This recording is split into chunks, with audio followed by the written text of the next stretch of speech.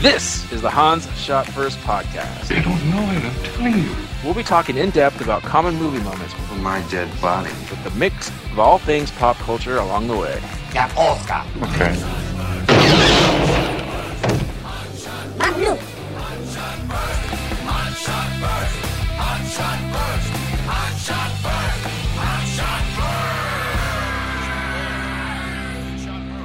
Welcome everyone to Hans Shot First. I'm Jeff, joined as usual by Scott and Alex. Say hello. Hello. Hey. This week we're talking about Star Trek VI, The Undiscovered Country. Let them die.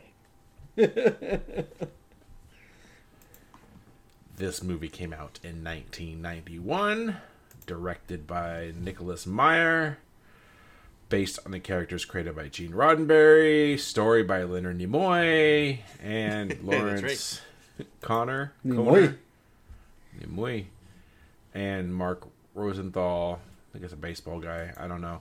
Screenplay by Nicholas Meyer and Denny Martin Flynn. Starring the cast of Star Trek: William Shatner, Leonard Nimoy, DeForest Kelly, James Doohan, Walter Koenig. Koenig? How do you say his name? Koenig. Koenig. Nichelle Nichols, George Takei, and then you have some others in here like Kim Cattrall, Mark Leonard. Yeah, Mark Leonard is a big returning piece. Yeah.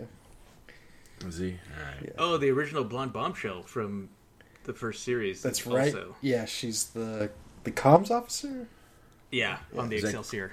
Grace Lee Whitney, Excelsior Communications Officer. Excelsior. Kurtwood Smith,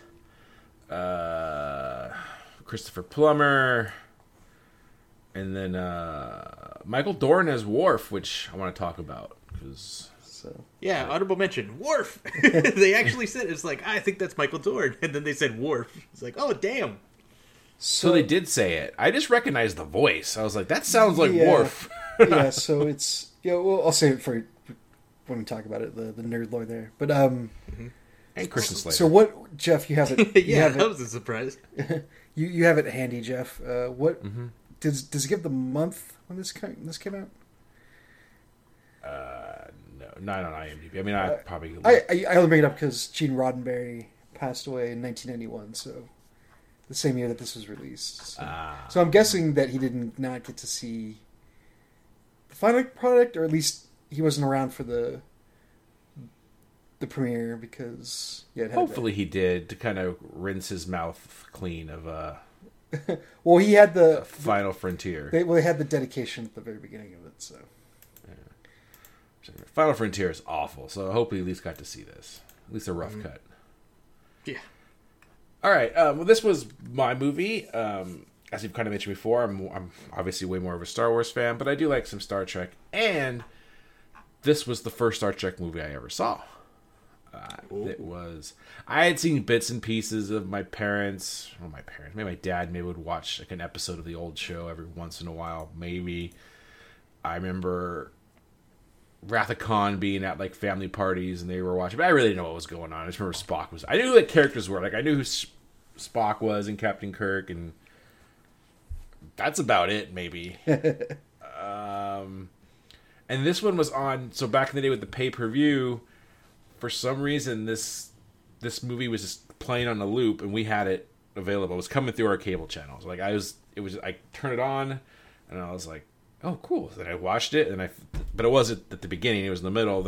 I watched it like 3 times in like 1.5 days. I'm like, this is pretty cool. And then I made it a Blockbuster night. I went to the store or the Blockbuster and rented all 5 movies. I just got motion picture and I'm kind of glad I got all 5 because I think if I would have stopped at the motion picture, I would have probably just stopped altogether. But all right, I already rented Wrath of Khan and paid for it. Let me watch this one, and then I really like this one, and then I discovered, as most Star Trek fans know, it's like, the even ones are good. yeah, Yeah. it is interesting. Like, it's been so long since I've watched the first one. Did we cover the first one on the podcast? No, we've done 2, 4, and 6 now. Okay. It's such a weird movie, and it bombed. Like I honestly don't remember whether I liked it or not, but it's so different from the rest of them.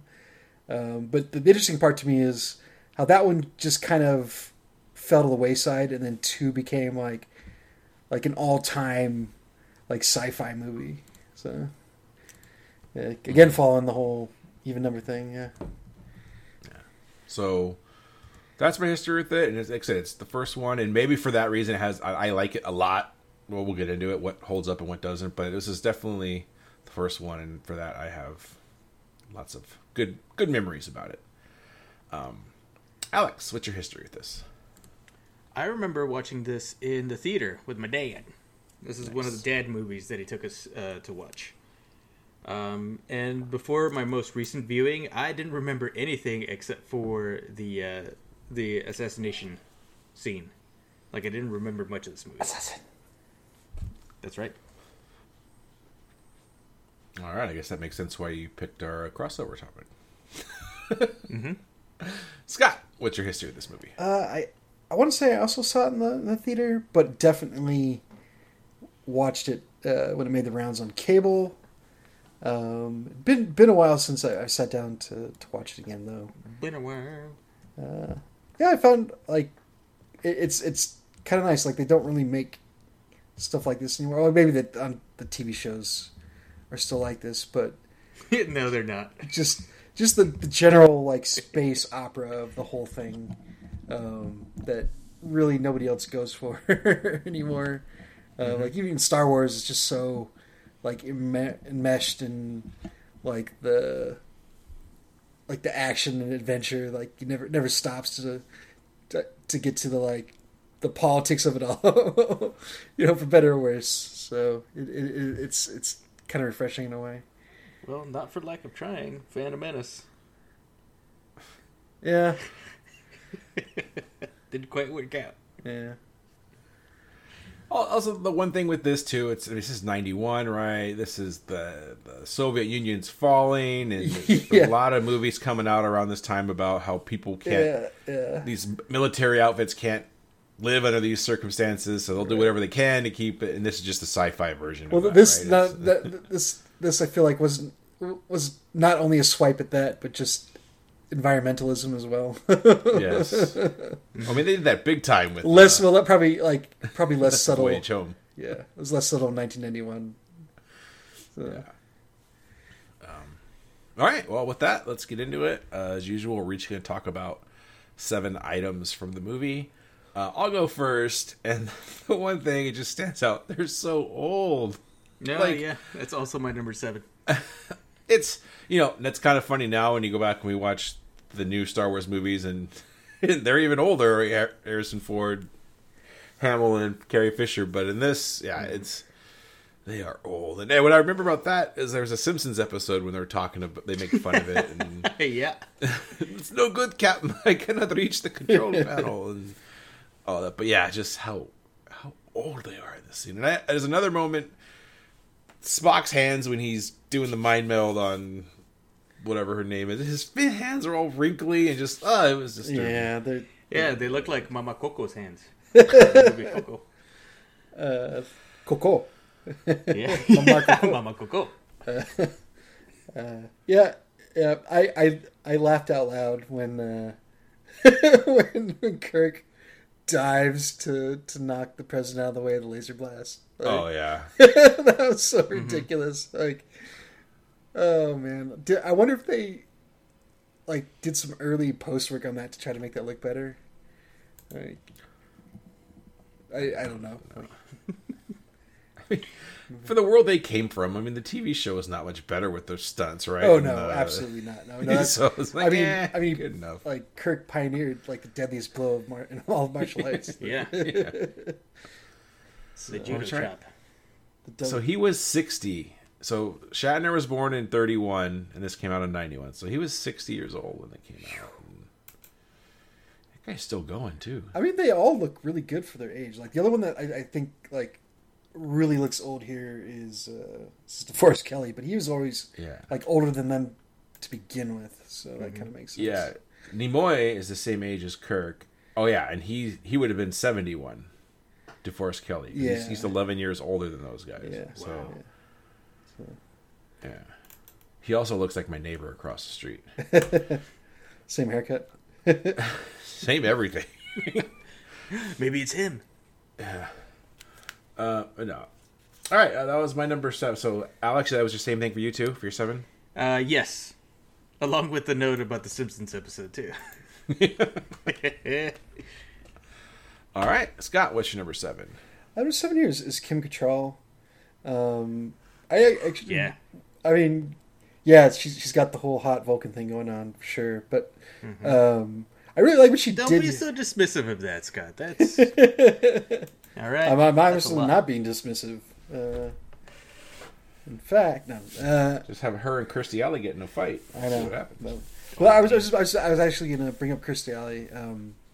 I really like what Kim Cattrall is doing here. Is kind of like just a different take on being a Vulcan. She's just incredibly smug the whole time, but matter of fact at the same time. Whereas Kirstie Alley was a little more reserved, was a little more.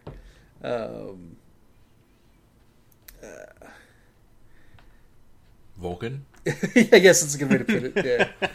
Yeah, she was a little like less expressive, so which gave her impact when she was emoting. Yeah, I actually really like Kim Cattrall here, and she's part of the main cast here, so I think she does well here. So just to get as usual, spoiler alerts for everything. I can't imagine anybody either hasn't seen this movie or cares at this point. But so Alex, you said you didn't remember anything. Did you remember like that she was the not the head assassin, but she was high up. She was high up in the conspiracy. Yeah. No, I did not remember that. Okay. So yeah, I was just as the plot unfolded, I was discovering all that stuff. Okay. So it's funny that they give it away right in the beginning when she tells the two guys, "Don't you have work to do?" And then those are the two guys that are the actual assassins. So. Yeah. Anyways, I put that together later on in the movie. I just thought it's like, hey, stop being racist. All right. My number 6 is the as a negative is the fake blood, the CGI blood. Negative. So this is also 91, right? I mean, Terminator just came out, so I guess it's still new technology, but oof, it's a lot better in T2 than it was in this movie. CGI well, whatever. Well, T2 still use squibs and shit. I know, but to have it float, this is like liquid metal, right? This is their Yeah. version of how to make the liquid metal work in this. Okay, how can we make blood in 0G? It would do that, and I don't know if it would or not, but it's the color. Like I think Alex mentioned, like the Pepto-Bismol or whatever. Yeah, the color always just threw me off, and I get it. They're Vulcans apparently, and they don't bleed the same color blood. Is that like canon? Like they have Pepto-Bismol blood? I don't know in other stuff. I feel like the Vulcans, or sorry, Sorry, I may have said Vulcans. the Klingons Klingons bleed. Like, I was watching Deep Space Nine not that long ago. And there's a lot of Klingon episodes. So yeah, I don't remember they ever showed the blood. Maybe they just avoided it altogether, just so they don't have to deal with that shit. Yeah. I did notice there was a quick shot of the sniper at the very end when he was on the ground, glass shattered and everything. Normal blood, red blood. So I don't know if they just ran out of the pink or that stuff was shot first. Are you joking, Alex? No. Did you watch the movie? Yes.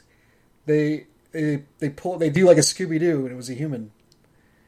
Oh, really? Shit, Yeah. I guess I missed that part. Well, did you watch the director's cut? I did. I was just about to say I did watch the director's cut. Yeah. Is that not the director's cut? Yeah, I just saw the theatrical. This is release. news to me too, Scott. Oh, I know what right. you're Okay. talking Well, about. okay. I apologize. Yeah, they say the line like Worf is right there, and says, "Wait, this isn't Klingon blood. It's Chris's blood." No, they say, they say this isn't Klingon blood, and then they Scooby Doo and pull off the makeup, and it's Rene Auberjonois, the guy that plays Odo. So he was in one of the earlier scenes. He's the guy doing the PowerPoint presentation with but with paper, which also made me chuckle. But Okay. that they had, you know what I'm talking about, though, right? Where they're going over the plan to rescue Kirk, like in the office. I don't remember it. Yeah, Maybe it's that not wasn't in really- the regular one either. Yeah, maybe. But yeah, basically it was Rene Auberjonois pretending to be a Klingon. Huh. All right then. Anyway, all right. Solved. Fake blood, or the CGI blood is my number 6. So, Alex, what's your number 6? My number 6 is this is the biggest fucking laugh that I had in the entire movie. Was when Chekhov found the boots. Well, he didn't find the boots, but he has the boots, and he's all smug and as the Russian, the Russian Edict of Cinderella. Put it on. He drops the boots on the guy that's suspect, and he's got all big, super wide alien feet that wouldn't fit normal standard human shoes. And everybody's just looking at him like an idiot. It's like, oh, poor Chekhov. I did like that they packed 30 people into that galley. There's no reason all those people had to be there. Yeah, why was Uhura there and stuff? It made no sense. Yeah, it was just I could get trying to get the main characters in there just so they had something to do. But yeah, there's just a bunch of jobbers standing around. Yeah, it was funny. Just to make sure the suspect didn't get away. Yeah. Yeah, that cracked me up. I forgot about that until it happened. All right, Scott, number 6. Number 6 is the actual assassination. CGI blood aside, I did really like that. Gravity was actually a factor here. It almost never is in Star Trek movies. Yeah, and they, gosh, I don't remember them ever explaining how they have normal gravity on the ships. But not that it's important. oh yeah. It's all Yeah. techno magic anyways. But I really like the idea here that just get rid of the gravity and then they're just basically helpless. As long as you had the magnetic boots like they did. So I thought that was a cool idea.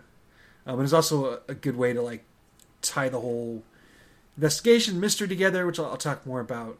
But it totally makes sense about how they needed to get back to the other ship, so that's why all the equipment went back with them because of the boots.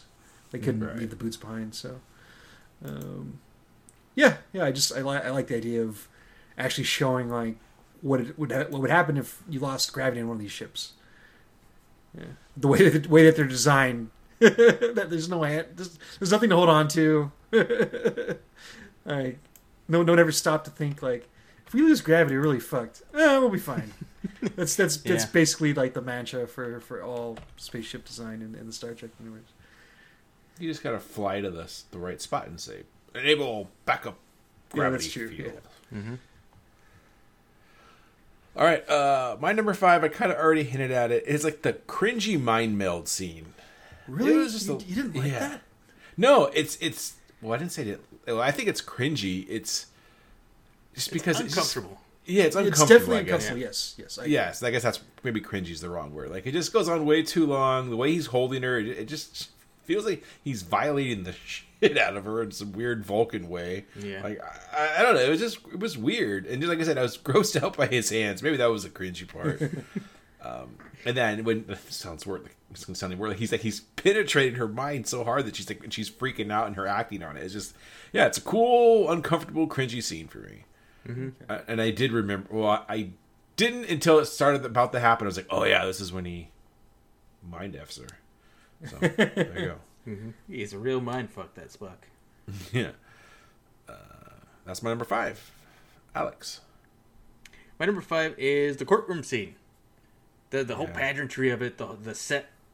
Everybody's way up on their towers except for the accused and the lawyers and everything. That was cool. I liked it. I do too. This is a little higher up on my list, but I definitely like it.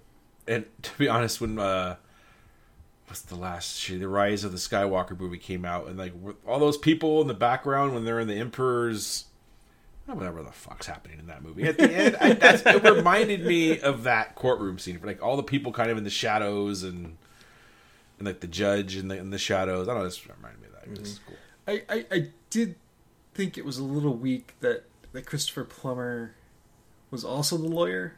Like that didn't make much sense to me. He's clearly effective and good at it, but yeah, it didn't make much sense that he was also a lawyer. Like, I don't know. I thought the same thing. But. Yeah, You got to get your money's worth out of Plummer. Oh yeah, yes. More to say about that in a second. Mm-hmm. All right, Scott. No, yeah, Scott number 5. Yeah, number 5 is Christopher Plummer here. I like the idea of his character. This Klingon that's super tied to the old ways, being a warrior, but also is like in love with kind of the drama of it all. He kind of sees himself as being a part of one of these Shakespearean struggles. That said, like he is this. He definitely is chewing on way more scenery here than certainly Shatner for sure. It's a little bit much. Like he's spinning around in the chair at the end, just quoting random Shakespeare. It was all a bit much. But isn't that all of these villains in these movies? They're Ricardo Montalban does the same. He does the same shit, but I don't know. Lloyd. It just felt like they're going back to the greatest hits on this one. It didn't quite work for me. As usual, the thing I like about the Star Trek movies is they're going across these villains, and rarely is it ever like the one-on-one like combat, the duel or anything. Like, no, everybody's back on their ship, or or they're doing some techno bullshit to like stop the other person. And that's the case here. Like, yeah, Christopher Plummer's never going to go. He's not going to trade fists with. Him and Shatner are going to fist each other. Is what I'm saying. Whoa. Just a weird character. Like, you tone it down maybe just a little bit. Also, they went light on his prosthetic, by the way. Like, I wonder if he just wasn't into like the full on. Like ridges, like most of the other Klingons had. I don't know. Probably. I'll do your movie, but don't put all that shit on my face. Yeah, basically. All right, on to my number 4, and it's kind of a combo, but it's kind of the what I remember from the trailer from this movie, when they, what I remember from the trailer is Kirk going fire when they jerry-rig the torpedo to track gas or whatever. But the whole thing about like giving operation to the torpedo, I have no idea what was going on. But I remember as a kid going, "Oh yeah, that's cool. I just never loved it as a kid," and just the fire. I forgot about that until it happened in this movie too. I was like, "Yeah." It's like them doing the modifying the torpedo is just a really great way to have a couple old men be a part of an action scene. Like. Yeah. And Kirk, Spock never once said, I was inside one of these. Yeah. I know them inside and out. Yeah. And I do like, because I forgot, see, the other thing I knew that they did some kind of a heat-seeking missile thing to find the cloaked ship for the prey. But then I forgot, I was like, when it happened, I'm like, so wait, they've been getting hit with torpedoes this whole, or I don't know, whatever they have on their ship, a lot, and they're still kind of fine. They're going to take one and blow up. I totally forgot that once it gets hit, both the Excelsior and target that explosion. Yeah, Enterprise just nuke the shit out of it once that happens. So that was cool to see. I forgot about that because I was like, one missile, really? And then I was like, oh no, okay. So I couldn't decide whether, or maybe it was a combination, but the reason why he doesn't, like Christopher Plummer as General Chang, doesn't fire more because he doesn't want to give his position away, or is he just enjoying fucking with them? Like I couldn't really decide. Like that's movie villain shit. Both. Yeah. To be honest, because if he stayed at the same spot firing, then they'd pinpoint him real quick. And also, not for nothing, but if they ever did invent like a gas tracking like projectile, like I would definitely be fucked. I'm pretty sure Jeff wouldn't last long either. Oh, not after the fair last night. Yeah. But anyway, that was cool. And they kind of, they don't really explain the cloaked firing bird of prey. Oh, they must have done it. So, all right. It's got a silent propulsion system. Yeah, and like It's like the Red October. I was gonna say like the Red October, but because I know Star Trek can do that, right? I'm not in the show specifically, right? Don't they get more details on how everything runs? There's a lot more about cloaking stuff, like firing by cloaking. I don't know about that, but yeah. I just meant like explaining tech. Like Star Wars doesn't explain tech at all. Where Star Trek, I feel, they'll throw in a lot of like the techno babble. Yeah. Mm-hmm. All right, Alex, number 4. My number 4 is the assassination scene on the Bird of Prey. It's cool. I don't have anything else to add. I mean, I liked it. The guy got his arm lasered off. I forgot about that. Yeah, it's pretty neat. And he survives. He made it. Good for him. Yeah. He made it. All right, Scott. My number 4 is the final ship battle. I thought it was cool. It was a good way to kind of draw it out, add extra tension. The fact that they didn't know where they were, and then to have Sulu show up was cool. And then for them to again Star Trek their way out of it. Yeah. It's classic Star Trek. Like, oh, we happen to have this tech, so we can counter this thing that we've never encountered before. It was fun. Cool. All right, my number 3 is the courtroom scene. We've kind of already talked about it. I like the translators. Listening. Little walkie-talkies. Literally, listening to it. Don't wait for the translation. Answer the question. I definitely remembered that. That's why I almost had our crossover topic be not waiting for the translation. And then that evil Judge Doom up there or whatever with that gavel ball. Did he have a metal hand awesome. or just a metal glove? Couldn't really tell. I don't know, but he had that ball, right? He had like a thermal. Yeah. It's like, yeah. Yeah. It would spark when you hit it out. That was cool. Silence. Yeah, I mean, it was a sham of a trial and all that stuff, but it was cool. And yeah, I don't know how that shit works, like how everybody was able to listen to it, they live streamed, even back on Earth. But whatever. It was a fun scene, and like I said, just the people around that room, I just really thought was cool. Alex, number 3. My number 3 is, and this happens in real life. The older generation is always inflexible. They're set in their ways, and they don't want to make way for the future and the newer generation. And this is kind of along with the Cold War stuff.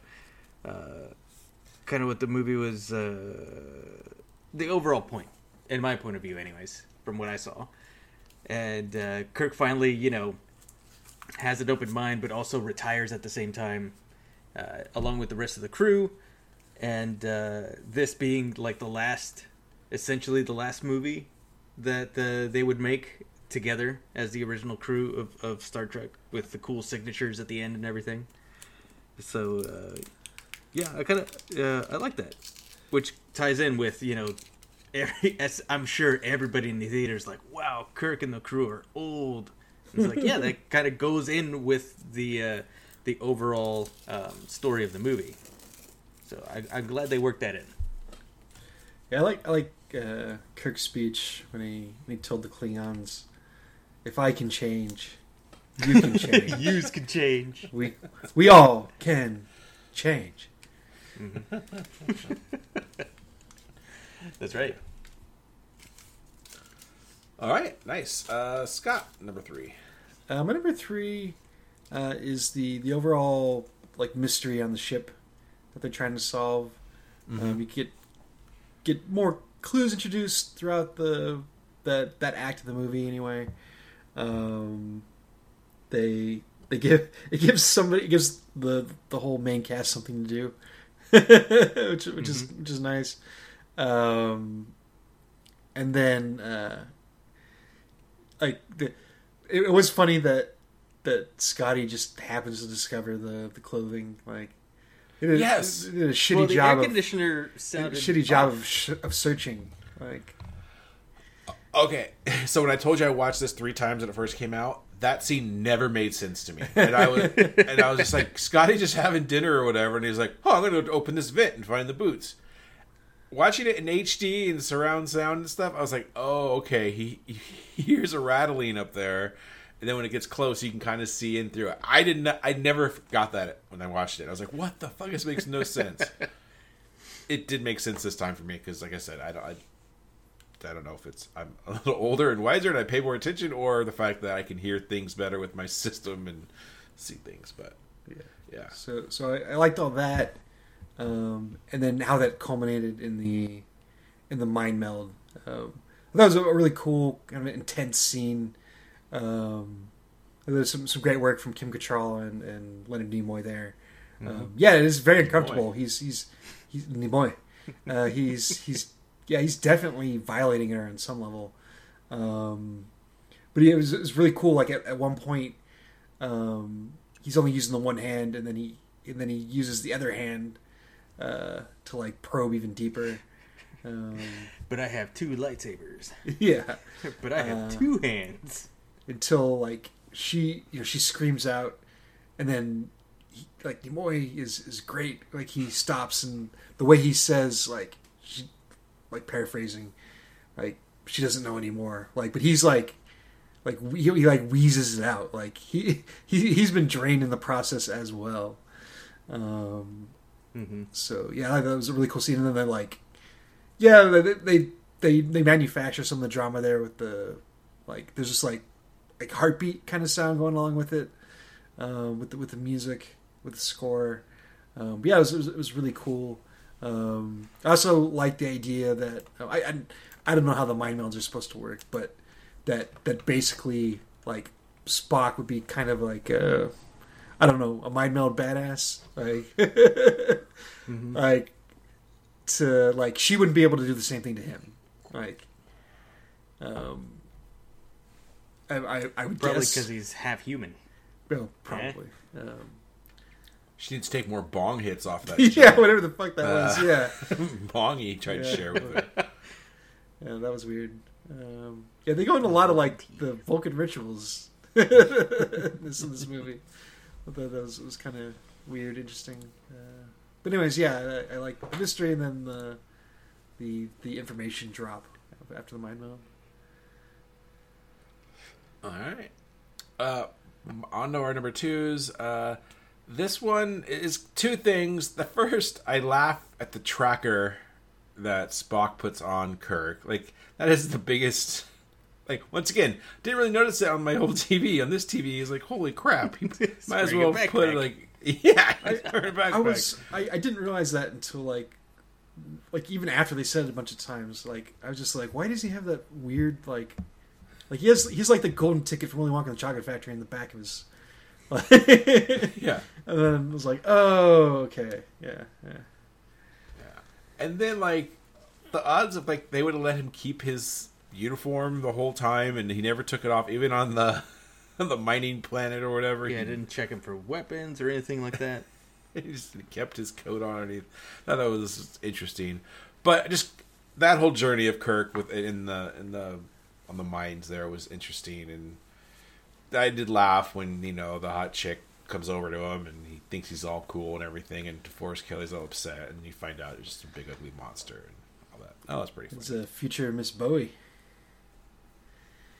Was it? Iman's married to Bowie? Yeah.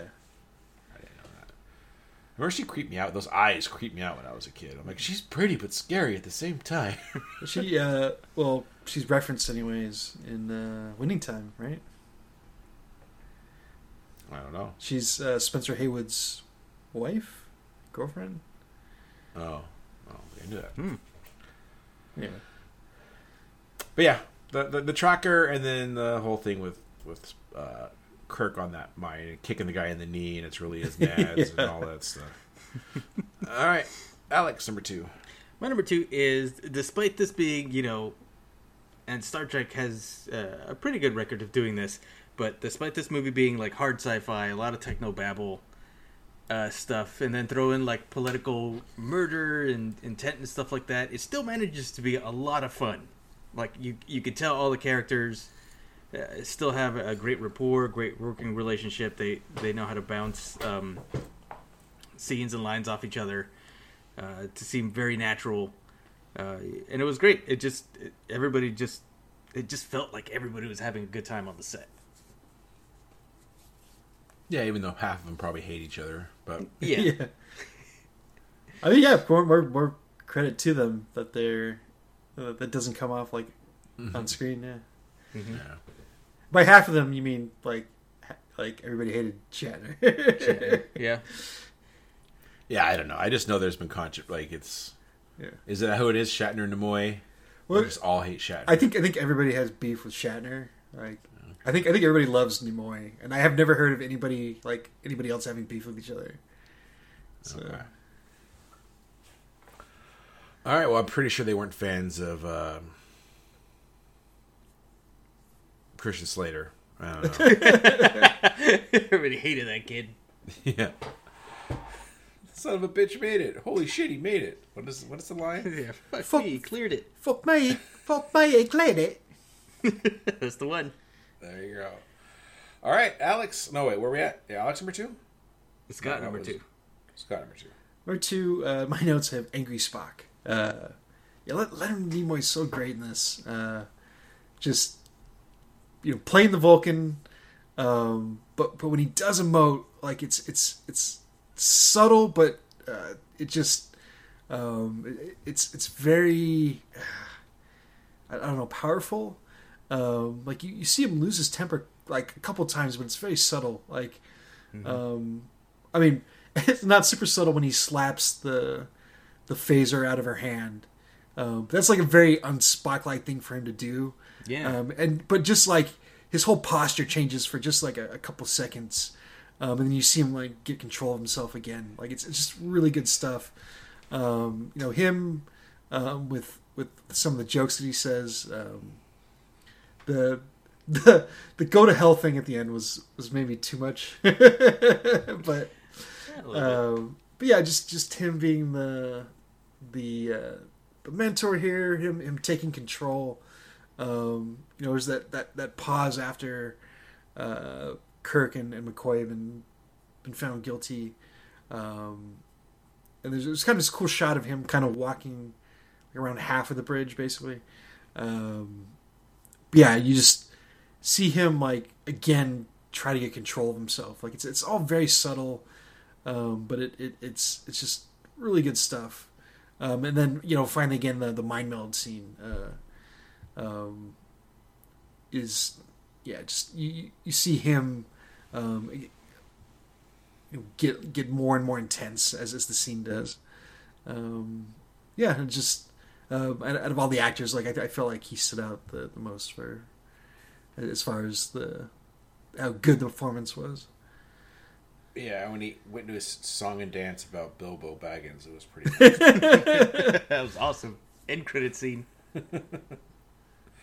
All right, well, my number 1 has to do with Spock too, and you kind of already mentioned it. It's just the whole mystery behind it, and then Spock figuring it out, right, and trying to figure it out the whole time. And I don't remember the quote, but something about when all possibilities have been exhausted, let's come to another. Whatever he says. Yeah, the Sherlock Holmes. However improbable must be the fact. Just all of that, and trying to find whatever we're looking for is here. Just all of that. Just Spock doing everything. It's Spock's movie. While the other guys do stuff. Well, he wrote it. So yeah, that's my number 1, Alex. I remember it's kind of along the same lines. I really did like the political and the assassination and murder mystery of everything. There hasn't really been another Star Trek episode or at least in the original series or movie that centers around stuff like this, right? Episodes I can't answer. Movies, no. At least of the original. I know TNG kind of does do some more handling of political stuff in like other systems and whatnot, but yeah, I thought that was really cool. A good plot, a good story for a Star Trek movie. I loved it. Yep, good way for them to go out. Yeah, and it makes sense that the whole plot centered around Klingons too. So. Yeah. Real quick question: did the president? I already mentioned his name. The Kurtwood Smith. Was he? Did he always play the Federation president, or was this the first? I could have sworn he was in 4 as like a Federation dude. Okay, I mean I can look that up.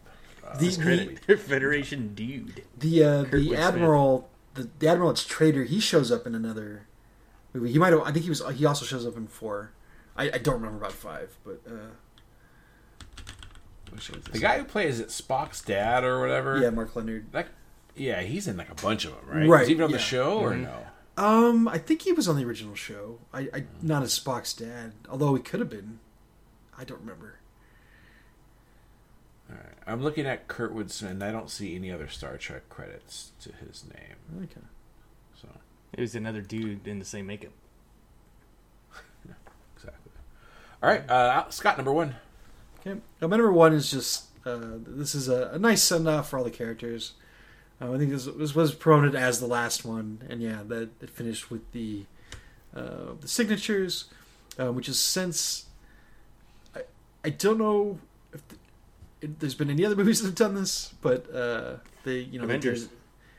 I was just about to say they did this in Endgame. Oh, okay. So, and I'm a sucker for that kind of shit. So I loved it, but yeah, it's just send off. Like all the characters get to do like their thing in this movie. There's a lot of banter. A lot of it is really funny. I think the biggest laugh for me was when it does that jump cut to Kirk getting his ass kicked by the guy that had balls in his knees. And you just see at one point the camera, as it's panning around, focuses on McCoy, and he's just smiling and laughing. You got him right where you want him. I just like the idea that he's delighted that Kirk's getting his ass kicked. Like he doesn't like have a problem with it. There was that, just running through some of the dialogue here. The admiral that turns out to be a traitor in the beginning tells Jim, "I don't know whether to congratulate you or not, Jim." And McCoy just says, "I wouldn't." And he just walks off. He walks off screen. The dinner party, that was a really nice cut. I hope you guys had the same cut. But the dinner party ends, and Kirk is standing in front of all of them with the Klingons, and he's got the crew behind him, and he says, "We must do this again sometime." That made me laugh. The joke at Kirk's expense, which I thought was pretty funny, when he's fighting himself, the shapeshifter, with "I can't believe I kissed you," or "I can't believe I kissed myself," or no, I can't believe I kissed you. And then the other one says, "It must have been a lifelong ambition." That was a nice kind of meta joke. It's super cool seeing Sulu be the captain, and being still super loyal to Kirk. I could go on.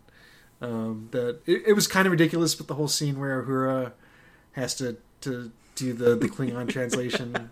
So stupid, but I it love was every second. It was a little too cute, but it was funny. Like I like the idea that there's these bored ass Klingons that are like, yeah, whatever. Yeah, they can't be asked to check any further.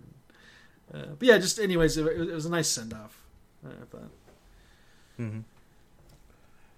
Very cool. Before we move on, I was wrong. Kurtwood Smith has been in other Star Trek stuff, but it was an episode of Star Trek Deep Space Nine. He played Thrax, and then he played Anorax in Voyager. So there you go. Okay. And that's all I got. Oh, Worf. We didn't talk about this. So yeah. Obviously, when this movie came out, Next Generation was already running. That's the thing, right? Like Worf's character, right? Yes. Yeah.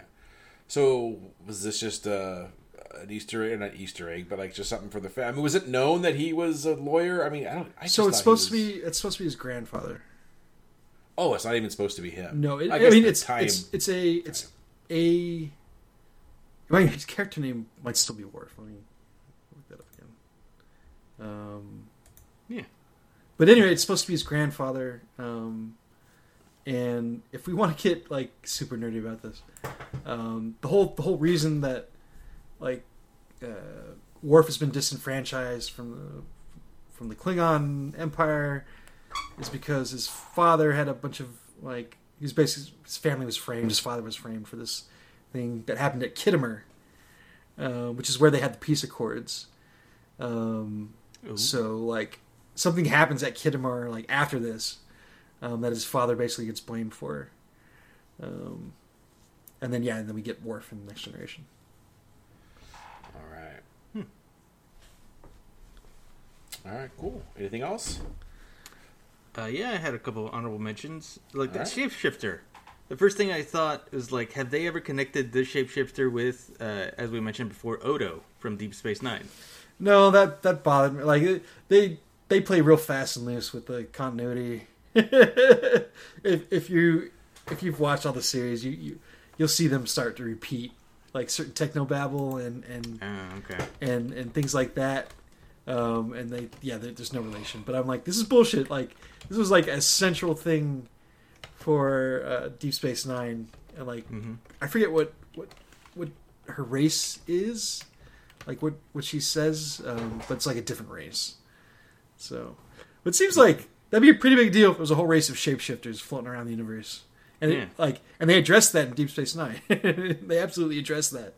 Like how it wouldn't take a lot of them to fuck up everything for everybody.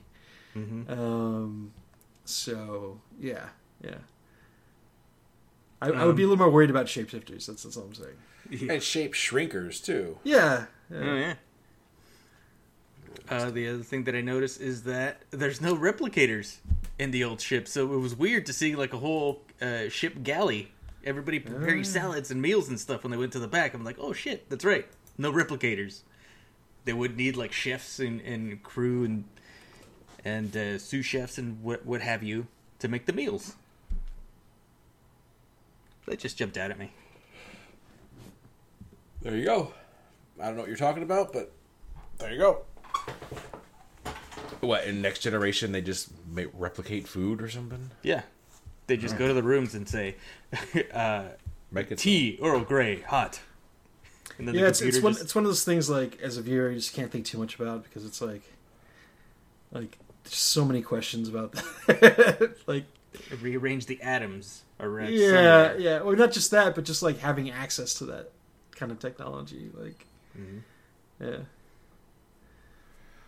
Anyway, and the holosuites. Yeah, there's no holosuites in old school Star Trek. Yeah. All right, well, let's rate it. As usual, we rate on a scale of 1 to 7, 1 being absolute garbage, 7 being perfection. I will go first, and I'm going to give this a 6. I still really enjoyed this movie. I liked it a lot as a kid, and I liked it just as much now. So for me, that makes it a 6. Alex. Yeah, also an easy 6 for me. This movie was great. I didn't feel compelled to. I wasn't bored. I didn't go on my phone at all. It kept my attention throughout the whole thing. I was laughing. I was on the edge of my seat with some of the scenes. It's fantastic. All right, and Scott. This is tough. Boo. I think I'll give it a 5. You are the William Shatner of this podcast. Yeah. Wait a minute. So the most successful one? Okay. Oh, son of a bitch. Yeah, it's definitely. I thought he was calling you a hooker. I'm a hooker. So yeah, it did fly by, even though like director's cut was like over 2 hours long. So definitely give it credit for that. Like I said, I love getting to see the characters be the characters one more time, but it was just a little too, I don't know, silly with some of the stuff they were doing. Nah. For me to rate it higher. But yeah, I still enjoyed it. So 5. All right. Fair enough. And now it's time for our crossover topic, which is top assassination attempts, plots, successes, whatever, and movies, and video games, and TV shows. All right, well, I'll go first, and my first one is from a comedy, and that would be The Naked Gun. Number 3 on my list. Speaking of Ricardo Montalban, him putting a watch on Reggie Jackson, the right fielder, to kill the Queen. Hi. I must kill the Queen. Well, there it is. That's my number 5. Alex, what's your number 5? My number 5 is an entire video game series, which is Assassin's Creed. That's all the game is. You're a dude, you have to sneak up on your targets and assassinate them. Assassin's Creed 2 being far superior than the first one. I haven't played the other ones. It is. 2 is way better than the first one. Mm-hmm. All right. Scott, number 5. Okay. My number 5 is Sicario. Okay. Which is actually Spanish for the Sicario. No. So Sicario is Spanish for assassin, right? Alex? Yes. Okay. No, it's Assassino. I think Sicario is like... Is that like another... like Portuguese or like South American Spanish in some dialects? Oh. No, it's... Slang? I think it's just like another name for hitman, like a hitman. Not necessarily the exact translation of assassination, like an assassin. Oh, okay. Right? I think it was like a drug cartel hitman or something like that. Like when people say, "Oh, he's a mechanic." Maybe he paints houses. I don't know. But yes, Sicario has without spoiling anything, there's a very elaborate plot inside the movie. So yeah, it's a great movie. It's on my list. You guys should pick it one of these days. Okay. It's a me, Sicario. Charles Martinet Yeah. stars in Sicario. All right, my number 4 comes from a movie with Quentin Tarantino, and that would be Inglourious Bastards, and that's with the assassination. There's multiple assassination things going on here, but hers getting the revenge on all of the Nazis at her movie theater, and playing the movie and burning them all down. But I guess while in the meantime, the Inglourious Bastards are trying to get Hitler, but whatever. The movie theater scene, all that, pretty damn cool, and then how it. Great. Just that whole movie. Buongiorno. Arrivederci. All right, Alex, number 4. My number 4 is The Jackal. That's the right movie I'm thinking of, right? With Gerbil and yeah, with doing the Irish accent. Yeah, right. Yeah, Gerbil guy and Die Hard. Gere. Richard Gere And Bruce Willis. Yeah, and Jack Black. Jack Black's in it. He gets blowed up. Oh wow. He's the one that makes the giant sniper rifle. Jesus H. The only thing I remember about that movie was just Richard Gere's accent being ridiculous. Mm-hmm. It was, but yeah, the villain Jackal, Bruce Willis, being the villain in this one, sneaking, getting the giant machine gun and all the tech, and then sneaking it across the border, hiding it in the thing. If you haven't seen it, I just spoiled a bunch of stuff for you, but it's a great movie, despite the accent. All right, Scott, number 4. Number 4 6, is number 4 is also Inglourious Bastards. Okay. Despite Eli Roth. Despite Eli Roth. All right. My number 3 is from a movie we did a long time ago, and that would be In the Line of Fire. John Malkovich's attempt at killing the president, and this fake gun, and killing assholes and birds. Yeah. Would you kill that bird, ass? All of that. I really love that movie. So, In the Line of Fire. John Aim Malkovich. high. Alex, number 3. Number 3 is The Naked Gun. It's ridiculous. Even with it's a Naked Gun movie. It's a police squad story. And they're still putting a watch on to hypnotize somebody. That was great. All right. Scott, number 3. My number 3 is 13 Assassins. I should add that to my list, actually. I'll do that now. It's not already on there. This is a Japanese movie. Yeah. Yeah, that movie's So that movie fantastic. is absolutely bananas. Yeah. Well, we could talk a whole lot about the plot in it, but there's a big plot for an assassination in this, hence the title. But yeah, this movie is completely bonkers, and we should review it. Yeah. That's Put number it on 3. your list. I just did. All right, there it is. All right. My top 2 are actually from the same TV show. I have to pick one here, and I will go with the Red Wedding Number scene from Game of Thrones. If it's number 1, I guess I'll talk more about it later. But yeah, Red Wedding, Game of Thrones. Scott or Alex, what's your number 2? My number 2 is Zoolander.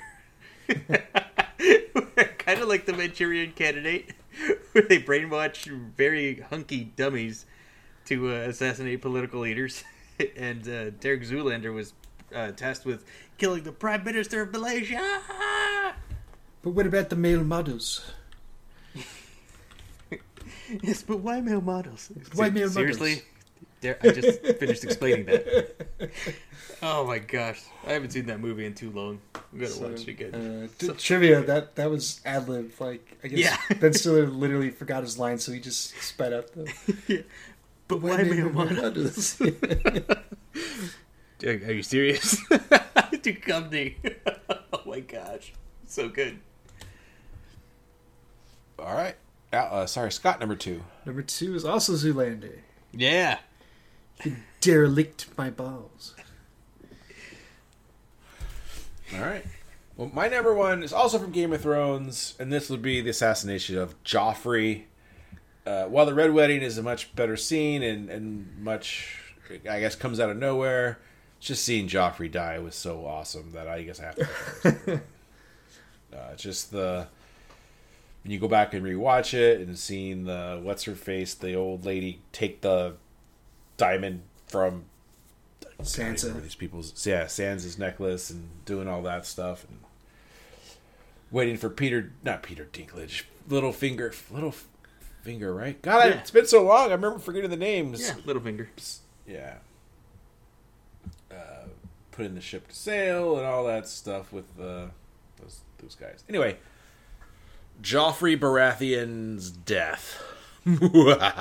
Batman didn't come to save him that time. No, he didn't. But there's a million assassinations you could have put in Game of Thrones, I guess. So there you go. Alex, what's your number 1? My number 1 is the Red Wedding. I'm gonna call the one from the book because that's the first time I read it. That's the first time I read anything like that. The whole build up to the scene, the like the logic. It had me so hooked into the logic of like, I would like a tribute of like a platter of cheese and salt. It's like, okay, well that's gonna protect the family somehow, all right? Politically, that's a thing. Okay. Oh my gosh. So good. Yep, I still remember being on vacation, reading that book, and I had to put the book down. I was so shocked. And then I read it again. I'm like, there's no way I read that correctly. And then I went through the whole thing. Yeah, I did say, like, the first time I What ever the did this fuck? reading a book, what the fuck? That was great.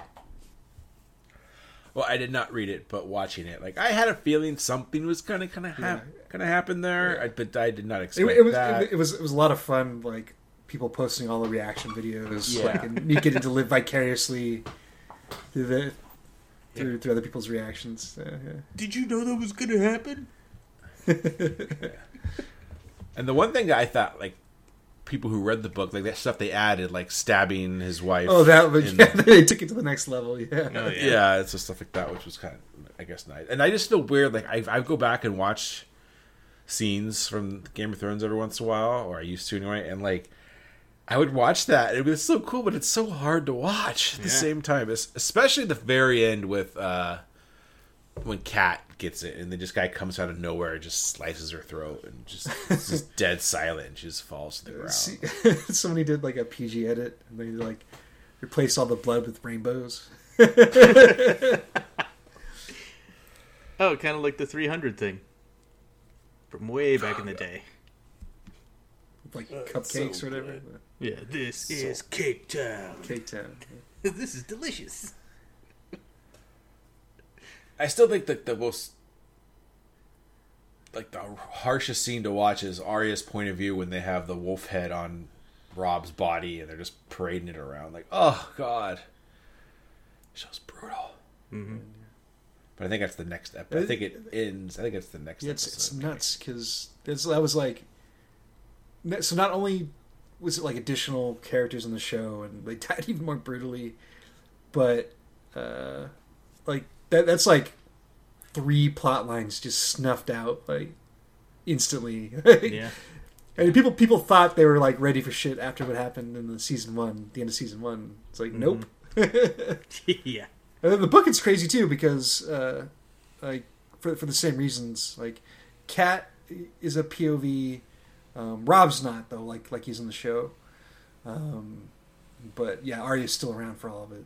And, Yeah, and the book end, the first one with Ned getting his head chopped off. You're like, well, that's unexpected. That's crazy. He's our main character, but okay, it makes sense. Leaves room for his kids, and then it's like, oh, that kid's dead. Oh, Yeah. Wolf's dead. Oh, this kid's not gonna make. Jeez, good stuff. All right, Scott, did you do number 1 yet? Naked Gun. Naked Yeah, Gun. that was like the first thing I thought of. As you said, Jeff, earlier. I must kill the queen. Queen. Hey, it's Enrico Palazzo. All right. Any honorable mentions? I'm good. I wouldn't say it was assassinations, but that arcade game that's a sniper rifle. What was that called? Silent Scope? Yeah, that's the one. Silent Scope. I don't know how I pulled Wow, that good. I was out. going to say, good pull, Jeff. Jesus. Yeah, but that game was a lot of fun. Hard as shit when you had to like get the guy that was running across the football field with the president's daughters. Like, oh motherfucker, and the chopper that you were on was unsteady. That was tough. All right. Well, it's time for Alex Knows Sports. I'm Alex, and I like sports. Sports ball? So we got some very, very important breaking news on ESPN. All right, this is mind-shattering, mind-blowing sports world news. Russell Wilson and Sierra, they got a new puppy named Sierra. Bronco. Oh my gosh. Yeah, Hmm. I think they're gonna race him. It's possible. Well, he was just traded to the Denver Broncos. That's probably why. I think that's just a coincidence. Am I making that up? I'm pretty sure Russell Wilson. Yeah, was with the you're right. It's a coincidence. Because his last name's dog was Seahawk. It's a real original guy. This is fucking Russell Wilson. Don't quit your day job. Yeah, I'm joking about that. I have no idea what this dog is talking about. it was it Oh. would have been awkward if he'd gone to Washington a couple years or a few years previously. Yeah. This is my dog. Dog. All right. It's time for DM News. Yeah. Yeah. It was okay. Starting off with a couple of reviews here. I couldn't stay away. I went to go see Doctor Strange Into the Multiverse of Madness over the Or weekend. How I Learned to Love the Bomb. Or How I Learned to Love the Bomb. I really enjoyed it. I've read a few reviews. Had different friends of the show give their opinion on it. It seems a little divisive. I can see why people maybe weren't into it, but I really enjoyed it. I think if you are a Sam Raimi fan, especially of the Evil Dead stuff, Army of Darkness, that you'll get maybe a lot more enjoyment out of the movie than people that aren't or don't care anyway. But yeah, overall, I enjoyed it. It's definitely the closest to a horror movie that any of these MCU movies have done for sure. A lot of the times it's towing the line between PG-13 and R. with some of the content, in it, in a good way. But overall, I think I recommend it. There's definitely some deep nerd shit, as I like to say. As I like to quote Tom Brehan. I always forget how to pronounce his last name. So yeah, that's basically it for that. Would let me ask you this: do you need to watch the first Doctor Strange?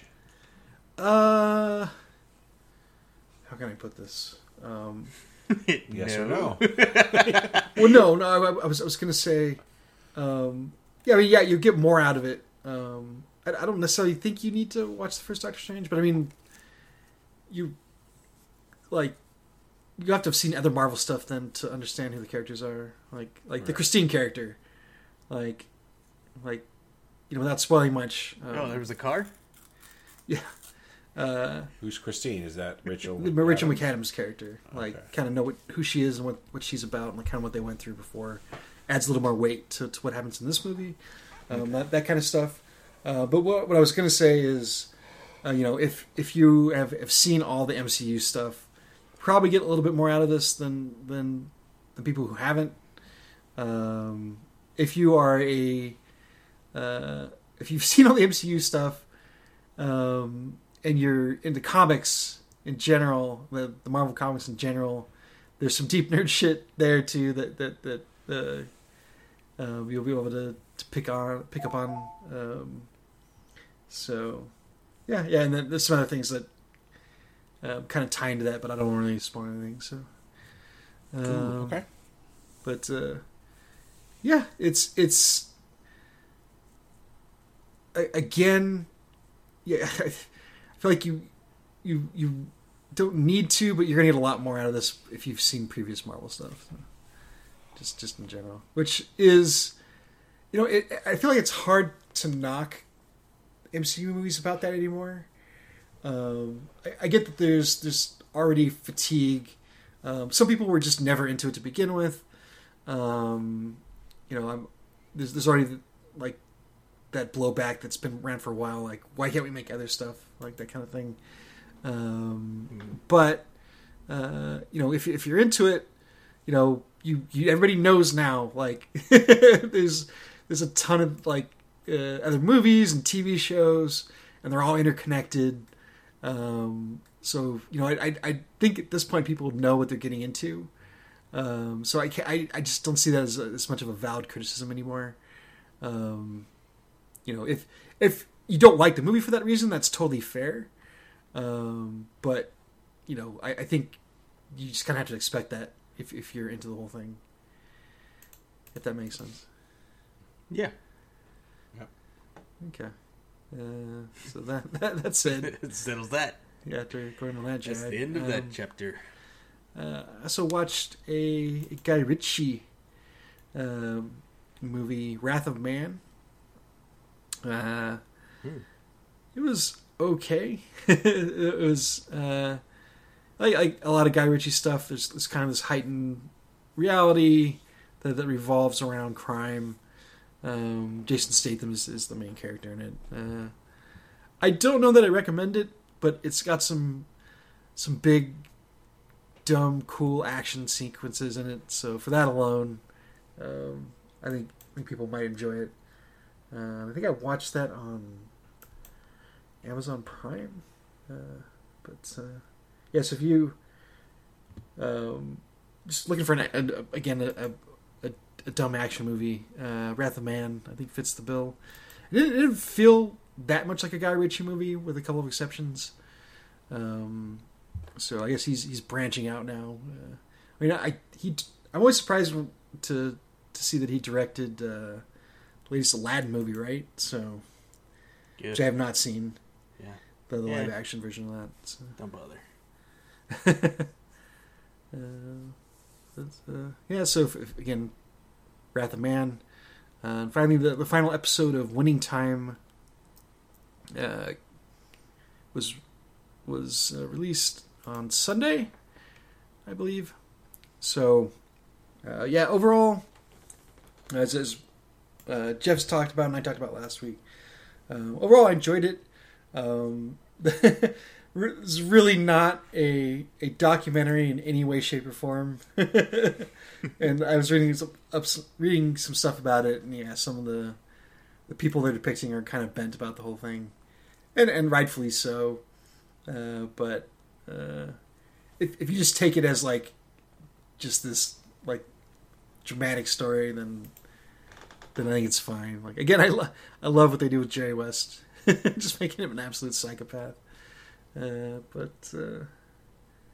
So if people are looking for a big Adam McKay, overall I think it feels a lot like a Scorsese joint. I don't know, Jeff, if you felt the same way, where like there's kind of the seedy undercurrent for the whole thing, but everything's fun and everybody's smiling, and then it takes these dark turns, and then it goes back to kind of the funny stuff. Yeah, and I maybe not Scorsese, yeah, but I don't know, something like that. But I wouldn't say him. Yeah. Did you hear that this movie caused the fallout between Will Ferrell and Adam McKay, or the show? No, because the show supposedly there was a verbal agreement that Will Ferrell was supposed to play Jerry Buss. Oh. Or something like that. Laura was telling me that there's something between. Well, that's interesting because, like, Will Ferrell and Adam McKay. Because Will Ferrell and Step Brothers. Yeah, I was gonna say, and John C. Reilly. John C. Reilly, like, yeah, they work a lot together. So. Yeah, I don't think it has anything to do with those two together. I think it's something about McKay may have, I think, said promised something to Ferrell, and then it went to John C. Reilly or something. I know Will Ferrell is part of Funny or Die. Isn't that also like Adam McKay's thing? Yes. Yeah, I think so. Yeah, so there you go. That's weird. That's going to be a messy divorce. And I feel like one gets funny. John C. Reilly Reilly is really good there. So yeah, I don't know. Yeah, I can't even see Will Ferrell playing this part, but who knows? Anyway, finally, I think we'll save this for the next couple podcasts, but Moon Knight is finished up. Just in brief, I think Alex, you've seen the final episode as well, right? Oh yeah, yeah. So overall, I enjoyed it.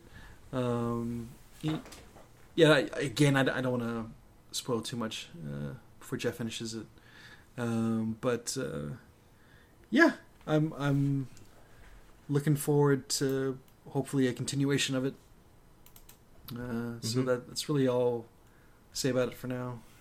I don't know if you have anything else to add, Alex, about it. Nope. Oscar Isaac is fantastic. Yep, he's doing yeoman's work, as I like to say. Yeah, hell yeah, he is. Jeebus H. Poeman's work. Whoa! Only I. Report snippet. All right, that's it for me. Alex, anything you want to talk about? Yes, I got one bad review, one good review. One's of a full movie and one's of a trailer. So we'll start with the bad. The G.I. Joe movies, when I'm in the mood for just something really, really stupid, ridiculous, action schlock type of trash, that, well, that's still fun because it's a fucking G.I. Joe movie. And that's why I like at least G.I. Joe Retaliation, the one with The Rock, which is my favorite one. So I went into G.I. Joe, or Snake Eyes, G.I. Joe Origin Story, thinking, okay, this is going to be another action schlock. I already heard it was terrible, which is fine. I went in there thinking it was going to be just a stupid action movie. I was not prepared for it to be just boring and bad. I mean, there's a couple good action set pieces, but they tried to take this movie into like a very serious direction. Like, there was one funny moment in the entire movie, and the rest of it was just bland. I was very disappointed. And that's it for that movie. I will not recommend this movie. I love me some shitty movies, and this one's just don't watch it. The other thing that I wanted to talk about... Do Snake Eyes and Storm Shadow make out? No, I wish. They also don't go into why Snake Eyes doesn't talk. He talks throughout the whole movie. It's like, okay, he's gonna get injured or something's gonna happen. He's gonna take a vow of silence or something when he becomes a full-fledged ninja. No, nothing. It's like, fuck you, dude. Anyways, the awesome thing that's coming out, though, I think you guys have seen the trailer, because I linked it. You fuckers, you better have watched it. It's called the new biopic, Weird. The Al Yankovic story. I had already watched the trailer. I was unaware of the link, but Oh my gosh, I can't wait. watch the fake one too while you're at it, because the fake one is freaking gold. Oh, there's a fake one. That's Yeah, awesome. It stars Aaron Paul as Jesse from Breaking Bad as Olivia Yeah, I Wilde. think I as saw Madonna. that for some reason. It came out. On my phone. I thought it was a spoof thing. and like Patton Oswalt shows up as Dr. Demento, and that one's Oh, freaking, shit. that one's so yeah. Watch the fake trailer, Oh, which man. I think is also called Weird. By the way, for like that the fake movie that they're promoting in that's also called Weird. It's Man, like Gary Cole's like his dad. Like it's hilarious. If this was planned by Weird Al, that'd be fucking fantastic. But yeah, the trailer looks great.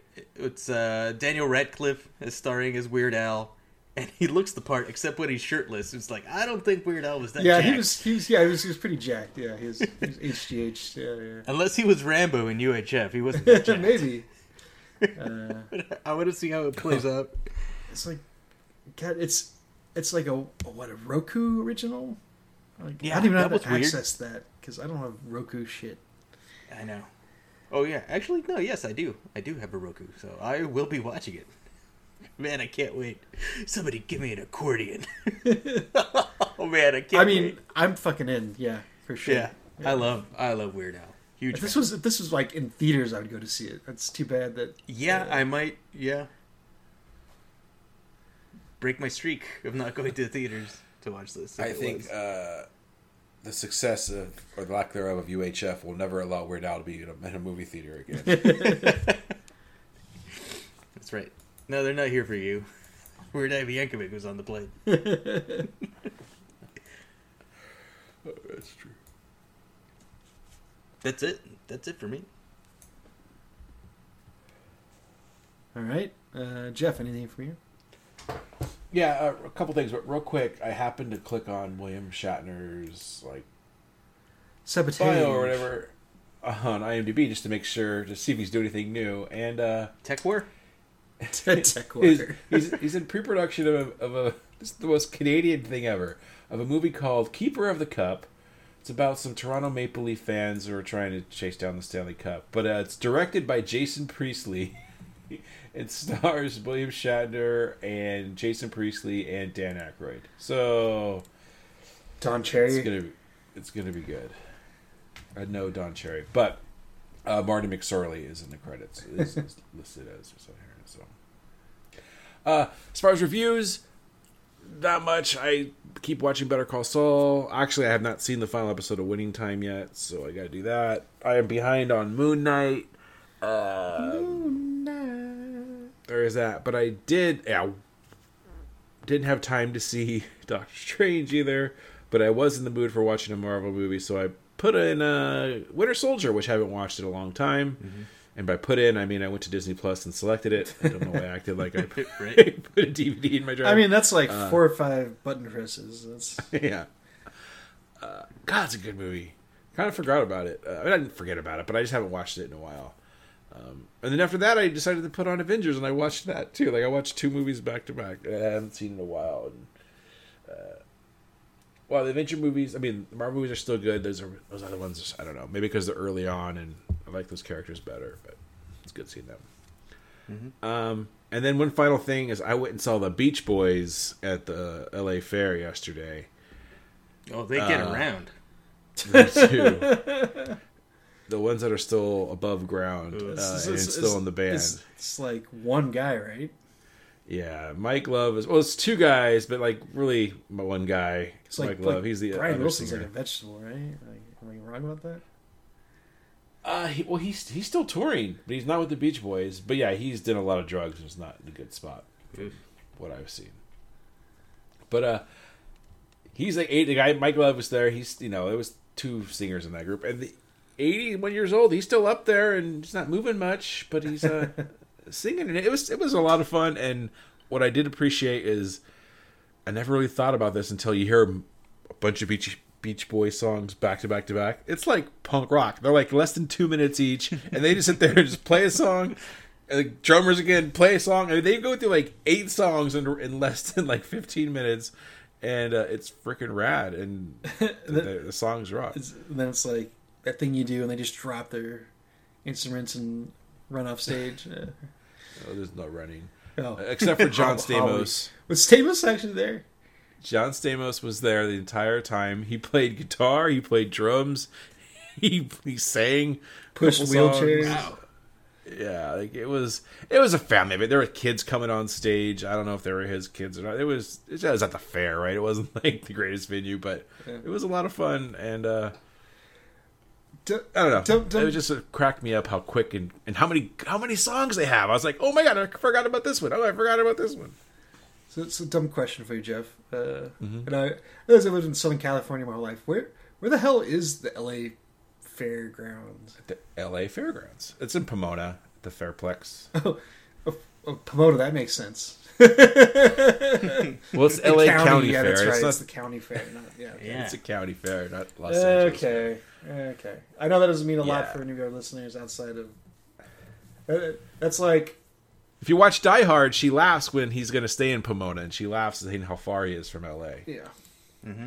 Like it's like we live in Orange County. We're closer to anywhere in LA than Pomona is. Wait, what? We're closer to Pomona than any. Is that what you're saying? Yeah, we're close to Pomona than anyone in LA is. Is that what you're trying to say? Well, no. I think either way. Pomona's close to Orange County. It is. I'm just saying from where we like. I'm just thinking in terms of like how long it would take me to get somewhere. I mean, I commuted to Pomona for 5 years, so. Oh yeah. Yeah, Pomona's actually it's like a 25-minute drive. It was not that far to get there, well, without traffic. But anyway, yeah, it's on the outskirts of LA. Anyway, Beach Boys, go check them out. There's a new hit band. Yeah. The kids will like it. Yeah. Yeah. Oh, sorry, I had to bring it up. Everybody's learning how. So, like I said, it's on the fairgrounds, and we're like at one of the. If you buy tickets to a show at the fair, you get to go into the fair for free. So we're having drinks and stuff at the fair, and we're starting to see people like line up, and it's literally just rascal after rascal after. Oh, there's so many old people going to show up to watch it, and like the front, like there's the grandstands of the stage there, which is like, I don't know if you've been to a concert there. It's just the old horse race track, and everyone just sits in the grandstands, and there's a stage there, and just the whole front part is just rascal parking. Just people just drive their rascals up. They watch the Beach Boys. There's no crowd surfing or anything going on there. Dang, that was hilarious. But good for them for getting out and getting around and surfing USA. That's right. And that's all I got. All right. Sounds like we're good. All right. Thanks for listening, everybody. We at Hans Shot First would like to thank you for listening and supporting the podcast. We would love to hear from you, so feel free to contact us on Facebook and Twitter at Hans Shot First. Also, please leave us a review on iTunes. Reviews are greatly appreciated and help us get more exposure. Once again, thanks for listening and supporting the podcast.